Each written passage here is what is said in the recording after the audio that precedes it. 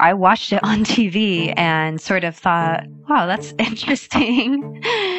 I think I remember saying to the TV that is literally not true, because it was not. This is Erin Douglas, and on February 17th, 2021, Texas was 3 days into a winter storm that knocked out power to nearly 5 million people.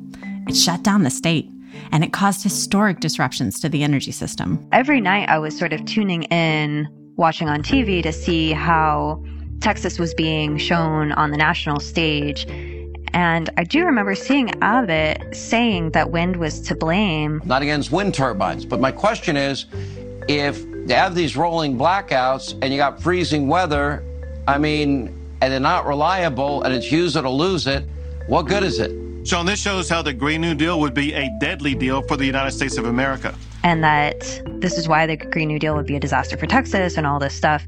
And that is our wind and our solar got shut down, and they were collectively more than 10% of our power grid. And that thrust Texas into a situation where it was lacking power in a statewide basis. As a result, it just shows that fossil fuel is necessary. But Erin wasn't just a casual viewer. She's a journalist at the Texas Tribune. She covers energy and the environment, and she was in the middle of reporting a story about the topic that Governor Abbott was talking about on TV. Yeah, so what we were seeing in the public sphere from politicians, from the oil and gas industry, was a lot of blame on wind power and wind turbines and a lot of misinformation.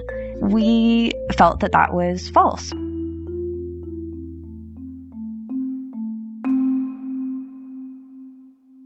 Anyone who watches the energy grid or is familiar with the makeup of the Texas energy grid knows that it has become extremely reliant on natural gas, especially during the winter. Erin wanted to get to the bottom of things and figure out exactly how much electricity was being met by natural gas, coal, and nuclear power plants in the lead up to the grid failure. She also wanted to know how much was being supplied by wind turbines, the resource that was suddenly being condemned. So she dug into the data, and she found a completely different reality than the one that was being shown on television. According to the data, wind provides about a quarter of Texas's electricity over the course of a year. But during the winter, less than 10% of the state's electricity supply was coming from wind due to expected seasonal fluctuations. In other words, the Texas grid operator, ERCOT, wasn't expecting the wind to produce much energy during the winter storm. And so that means that 90% was supposed to come from other sources. And I talked to ERCOT officials who told me, at least 80% was supposed to come from natural gas. And so if you want to talk about the reasons, the primary source of power that went down, that caused so much power to become unavailable that we had to implement these outages, it is so clear that it is from natural gas power plants being unable to generate power. But the false narrative caught on. People were angry and scared, and they were looking for something to blame. And renewables, mostly wind, they became easy targets. So in the days after the outages, social media and cable news were filled with speculation about renewable energy bringing down the Texas grid. This was just, something that caught fire because people are looking for any sort of explanation as to why they're sitting in the dark for days on end. This incident isn't just a simple one-off mistake. The clean energy transition is messy, it's confusing, it's political, and when something bad happens, it's easy to fall back on narratives that blame the newcomers. Yeah, it shows to me that the energy transition is happening and that the players that are in power are worried about it and unsure how they're going to navigate it. So let's strip away that fear and finger-pointing and take a deep look at how the power plant mix is changing and what it means for the way we run the grid. This is The Big Switch. It's a show about how and why we're cleaning up our energy systems as we transition to a net zero future.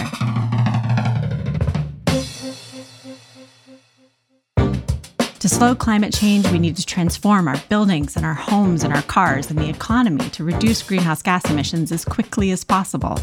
But how will we do it right?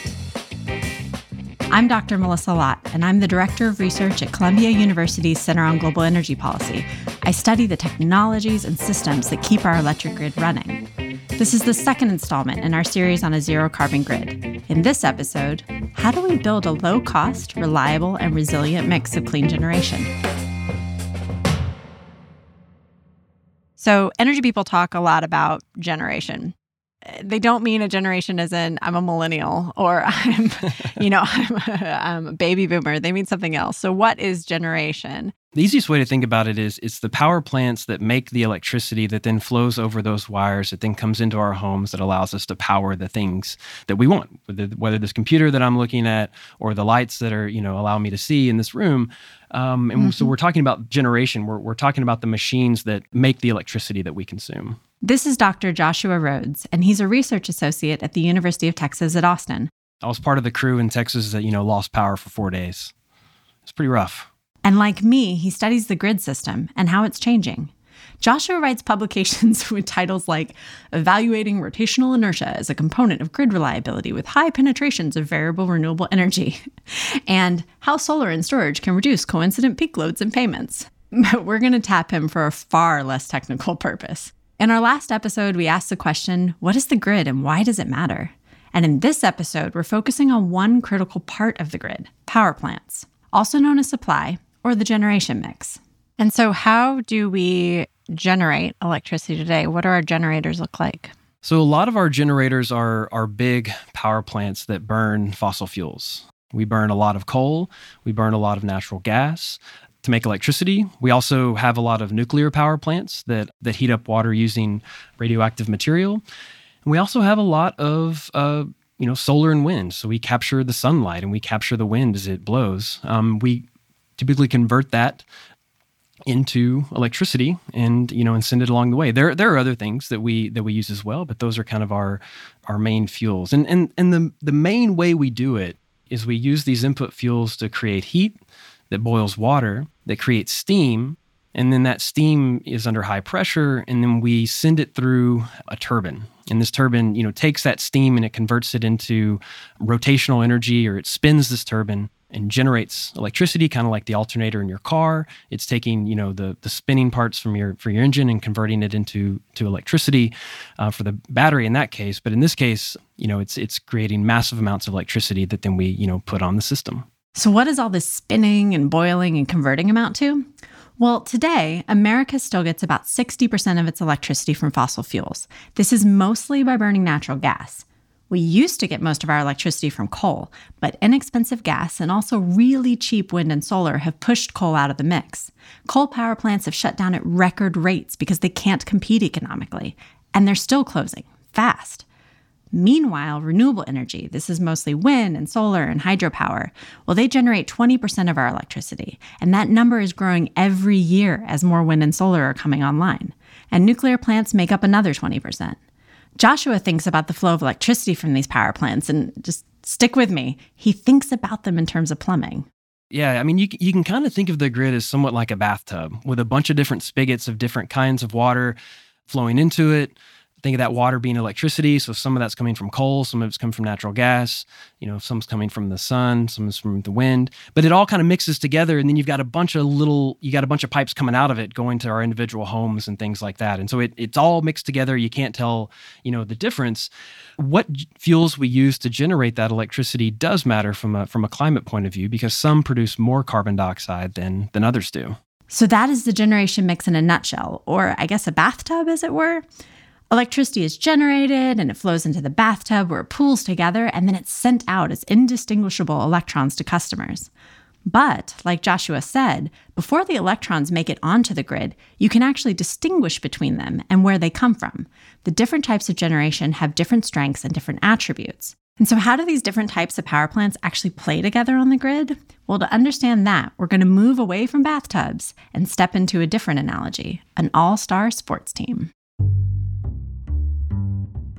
Did you play sports growing up? I don't know if we've ever talked about this. I ran track and played football in high school. You can tell we grew up at different places because I was a swimmer and a water polo player when I was in high school. Played a little bit of soccer when they needed someone who was not very skilled, but willing to play. Building a net zero generation mix is a lot like building a sports team. Or more accurately here in the US, it's actually like rebuilding a sports team. So first, you have to retire the underperformers, and then you need to grow your star players. Sometimes you can do this with your current roster, and sometimes you have to go out and recruit new players. Finally, you have to get your star players to work together with your supporting players. Even though I grew up playing water polo, we're going to use the most popular sport in the world, and that's soccer, to describe this.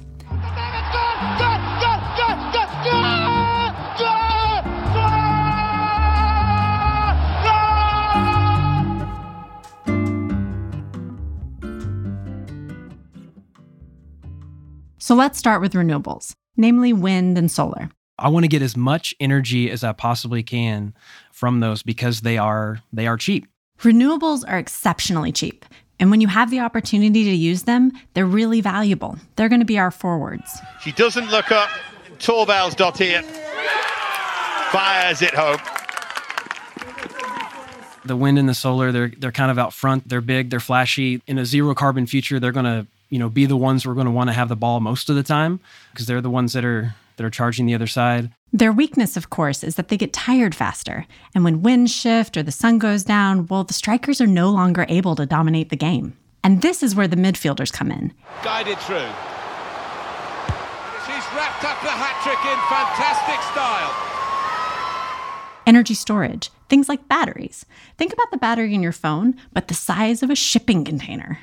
These are technologies that can soak up excess energy from wind and solar or any generation source and release it at times when we really need the extra energy.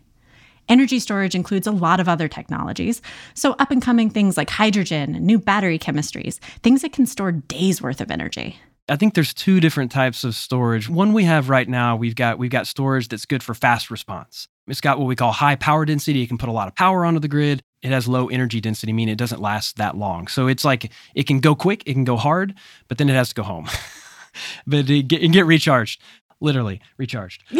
But, there's also this concept of long duration energy storage. And so this is energy storage that, is not just moving, solar from the middle of the day to the night and over again, but it's moving, say, a windy spring to a less windy summer or something like that. So it acts more, I think, as it's closer to that firm dispatchable generation that you were talking about. So I think maybe there's a continuum there. And finally, our defense. Great defense by Boston. Well, what an outstanding defensive play from Elby because Daly was off on the run. This is what we call firm generation. Today, our defenders include coal and gas, hydro, geothermal, and nuclear power plants. These players are considered firm or dispatchable because they can provide power whenever we need it, whenever we need just a little bit of help or backup. And they can support wind and solar and storage when they just aren't performing at their best. They're very important because they're stopping the other team from charging, but they're firm. They're going to be there when we call on them, when our strikers or when our renewables are not. The big challenge with some of these defenders, including the dominant ones like coal and natural gas, is that they're heavy polluters. Not only do they produce greenhouse gas emissions, they also produce other types of air pollution that make us really sick. So they lead to childhood asthma and heart and lung disease. So that means we need to find ways to ramp up other technologies like geothermal and hydropower. And if natural gas and coal want to stay in the game, they have to clean up their act. They can do this by capturing emissions right at the smokestacks, for example, with a technology called carbon capture. But this technology is expensive and it's imperfect, and we actually haven't totally figured out how to use it. And finally, we have our goalkeeper. Save! Oh, it's a brilliant save from Almunia! A double save! The initial penalty from Knockaert was saved. When all else fails, you rely on the goalie. This is your direct air capture. It's an expensive technology that actually can grab heat-trapping gases straight from the air. Direct air capture, by the way, it sounds pretty similar to carbon capture, which grabs carbon at the smokestack. But direct air capture will actually pull greenhouse gases directly from the air anywhere in the world. Both of these technologies will store the carbon they grab, and both technologies, that's direct air capture and carbon capture at smokestacks, they don't actually provide any power to the grid, but they're critical in reducing greenhouse gas emissions. They are the net in net zero. And then if we're going to get to a net zero world, then we're going to have that goalie that is, direct air capture. The thing with playing soccer is that you don't want your goalie interacting with the ball very much at all. Like, you want them to touch the ball the least amount of time, because that means that the other team has advanced all the way down to your goal, and they're getting shots on goal, and eventually shots on goal go in. Being humiliated, humbled, and taken apart, and their supporters simply cannot believe what they have seen. So to recap, In our net zero team of the future, here's the ideal roster. I know it's not a perfect metaphor, but it's really helpful to think about. So first, we have our strikers, things like wind and solar. They're really cheap, and they're zero carbon. And when they can get the ball, we want them to run with it. But they're intermittent. They need breaks when the wind slows or the sunlight fades, and so we also need our midfielders, things like energy storage. Energy storage can soak up excess energy and send it back to the grid when we need it most, and it gives our wind and solar strikers a break when they need it. When renewables and storage both fall short, then we have our firm, dispatchable defenders to back them up. So things like nuclear and geothermal and hydro, as well as coal and natural gas with carbon capture on their smokestacks.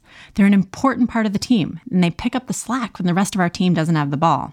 And when all else fails, we have our goalie. They're our last resort. This is direct air capture, which soaks up carbon emissions from the polluters on the team. Sounds like a solid team, right? But what happens if you lose a player? Oh 500,000 people are still without power and heat as electricity companies fail to deal with rare sub-zero temperatures. You know, if you lose one, your team's not going to perform as well. If we lose some of those variable renewables that are cheap, you know, we're going to spend more money than we possibly want to. But if we lose some of that firm dispatchable generation, we could get into the case where we don't have enough supply to meet demand if the solar and wind or the variable renewables aren't there, and that can get us into a pinch pretty quickly too. A pinch like the one felt in Texas during the winter storm of February 2021. The outages in Texas, well, they were like a big game where the home team, they didn't just lose one player, they lost half the roster. And after the game, the players were blaming the refs and the coach was blaming the players and everyone was just blaming each other. The truth is, you know, while everyone had a hot take to share, I mean, when the data come in, every generation source was not performing at its expected output. So as we heard earlier, wind was initially blamed. And while it definitely wasn't the main source of the problem, the lack of wind showed us something. It showed us how our team would either function or fall apart when it was put under stress. The grid operator, it's called ERCOT, it's Electric Reliability Council of Texas. They're the ones who manage the flow of electricity from the power plants to the homes and all of this. When they did their study about the winter, they look at all the generation sources and they assess, okay, how much of this is going to be available, or how much do we believe is going to be available to meet our, winter, peaking demands. They do this for the summer, they do it for the spring, they do it for the fall, they do it for every season. Typically during winter peaking events, the wind doesn't blow as hard as it does during other times. So we're not going to count on all 30,000 megawatts of those wind to be available. So a quick explainer here. When Joshua says 30,000 megawatts, he just means units of power. When all the Texas wind turbines are spinning at full capacity, they'll deliver 30,000 megawatts each hour to the grid. But like he's saying, grid operators, they generally know when wind is going to blow and when it's not.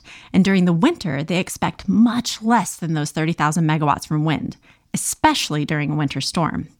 During what's called a peaking event, demand on the grid peaks when everyone in the region wants electricity at the same time. For example, when it's cold everywhere and everyone is turning up their heat, which is exactly what happened during the winter storm, pushing up demand in ERCOT to over 69,000 megawatts, which was a new record for winter peak. Again, electricity, you have to match supply and demand in perfect harmony. So if everybody wants electricity at the same time, you have to have just as many power plants online producing electricity at that exact same time. And so typically in Texas, that happens in the summer, 4 p.m. and August afternoons when everybody wants electricity for air conditioning. That's easy to understand. This summer demand is what Texas is built for. Texas is normally hot. And honestly, it's really difficult to design a power system that both does really well when it's hot in the summer and also when it's really cold in the winter. For example, let's insulate a coal pile because we don't want it to freeze in the winter. Well, that just ends up presenting a very different challenge in the summer where we actually have to work to keep it from spontaneously catching on fire. Also, Texas has peaking summer events every single summer. This is normal. But the extreme weather events that happen, well, they only happen once or twice a decade. It's a little bit harder for the winter peak that typically happens in the morning. It's the coldest outside and everyone's trying to keep their homes heated, but then also kind of wake up and get ready for work and school and do all these things. The grid operator, they look at 8, 9, 10, 11 a.m. on a cold winter morning, how much of each technology is going to be available. And they derate certain technologies, meaning that they don't count on all of their capacity being available. And so They looked at our 30,000 megawatts of wind, our total amount we have installed, and they said, we only think 7 is going to be available. So that's all we're going to count on. Whereas our many tens of thousands of megawatts of coal and natural gas and nuclear, they look at that and they get a very high rating. Like, we think we're going to have 90% of this available, roughly. When we look at how each different type of technology performed during that time, it turns out that only nuclear, wind, and solar at least produced above their worst case scenario for at least part of the time during this event. So I've got this quote from you that it feels to me like, as a Texan, natural gas pulled us out of a hole, but actually they dug the hole. What does that mean? Like, what does that mean? Well, it just... The thing is like, I mean, we produce a lot of natural gas in Texas. We burn a lot of it. We consume a lot of it. We export a lot of it. Like, it is a big, commodity in the state. And about half of our power plants consume natural gas, and we get about, 45% of our electricity over a given year from natural gas.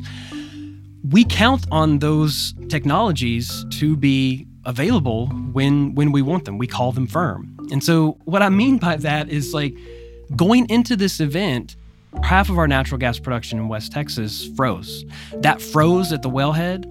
It also froze in some of the gathering lines that take the output from a bunch of different wells and send it to processing stations.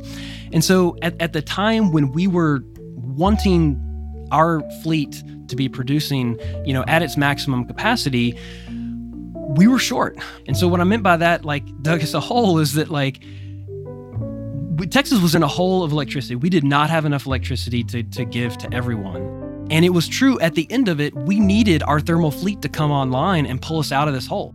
But at the end of the day, we were in that hole to begin with because we lost so much of our thermal fleet, including our natural gas, our coal, and nuclear. So it's like, on some level, we're being asked to thank those that pulled us out of the hole, but they're the ones who dug the hole and put us in there in the first place. And so it's a frustrating place to be. And yeah, it's a frustrating place to be. At the end of the day, no generation source is perfect. As we rebuild the net zero grid, we need to understand the trade-offs between different technologies, and we need to plan really, really carefully. There's no way around this. In order to slow climate change, we have to rebuild our team, and that means either retraining or retiring our fossil fuel players as quickly as possible.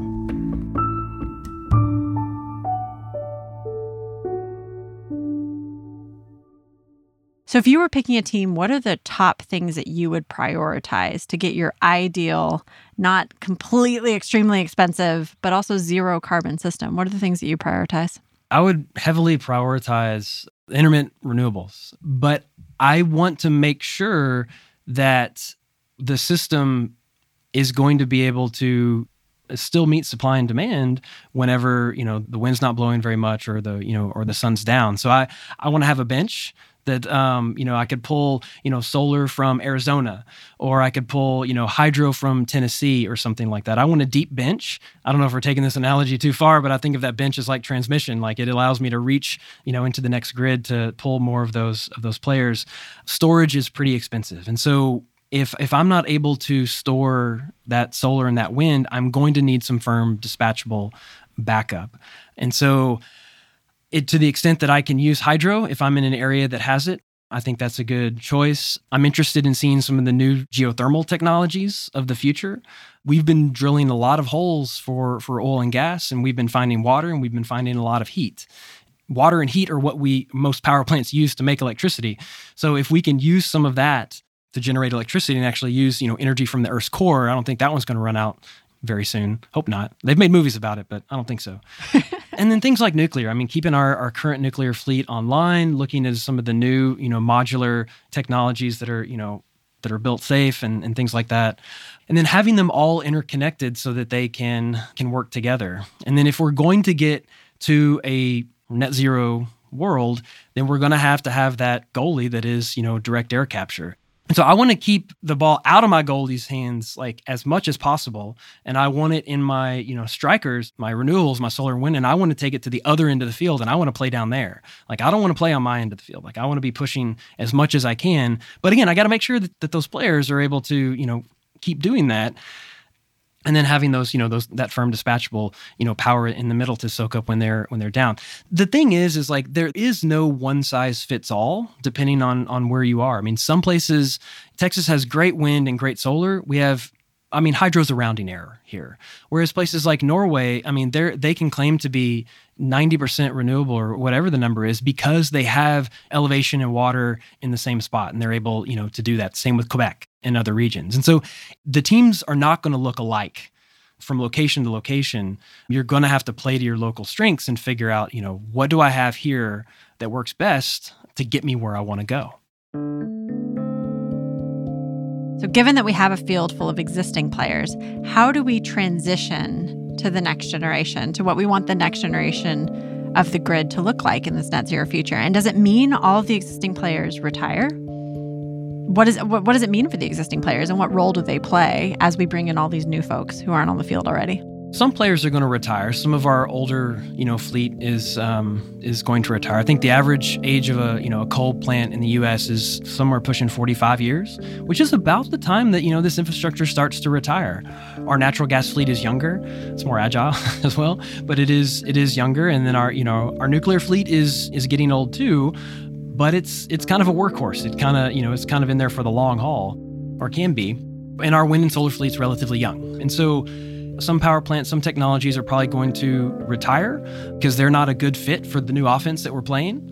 But, some we're probably going to put on the bench and then pull in during extreme circumstances when we need them. Sometimes we may not want to retire all of our, fossil fuel fleet because it may be cheaper in, at some point in the future to actually run some of that and then soak up the emissions to direct air capture or something like that. That might be the optimal solution depending on where you are and what your local mix look like and what your local resources look like. Some are going to retire, but I think we're going to want to keep a lot around for quite a while, even if they don't play very often. They can come in and make a star play and then can go back and, sit on the bench.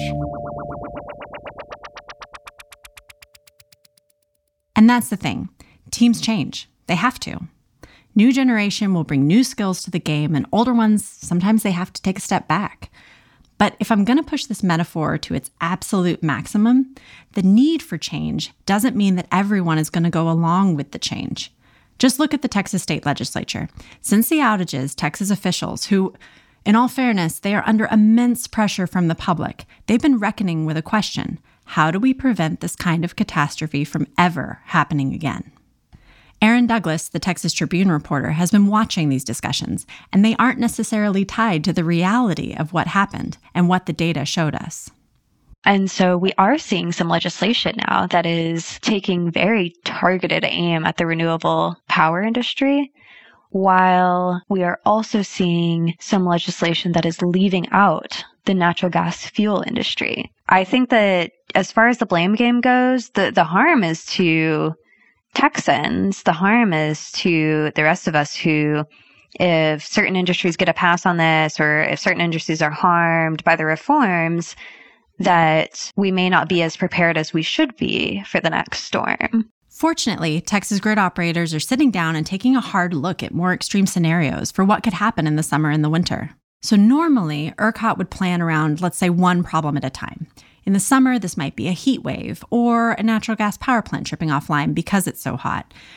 But now they're actually coming up with scenarios where multiple problems happen all at once. And I'll say it can be a little fear-inducing. But in this game, I do wonder if a little fear might be just what we need to build the best low-carbon team possible.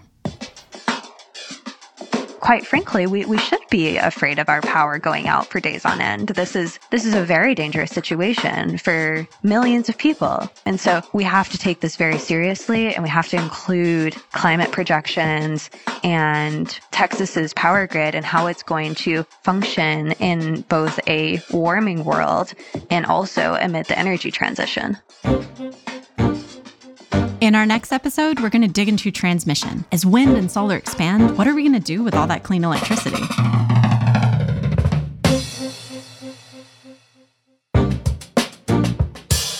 The Big Switch is produced by the Center on Global Energy Policy at Columbia University in partnership with Postscript Media. Our producers are Daniel Waldorf and Dalvin Abuaji. Special thanks to Kirsten Smith, Jenna Morton, Artelia Gilliard, and Q Lee. Our executive producer is Stephen Lacey. I'm Dr. Melissa Lott, and this is The Big Switch.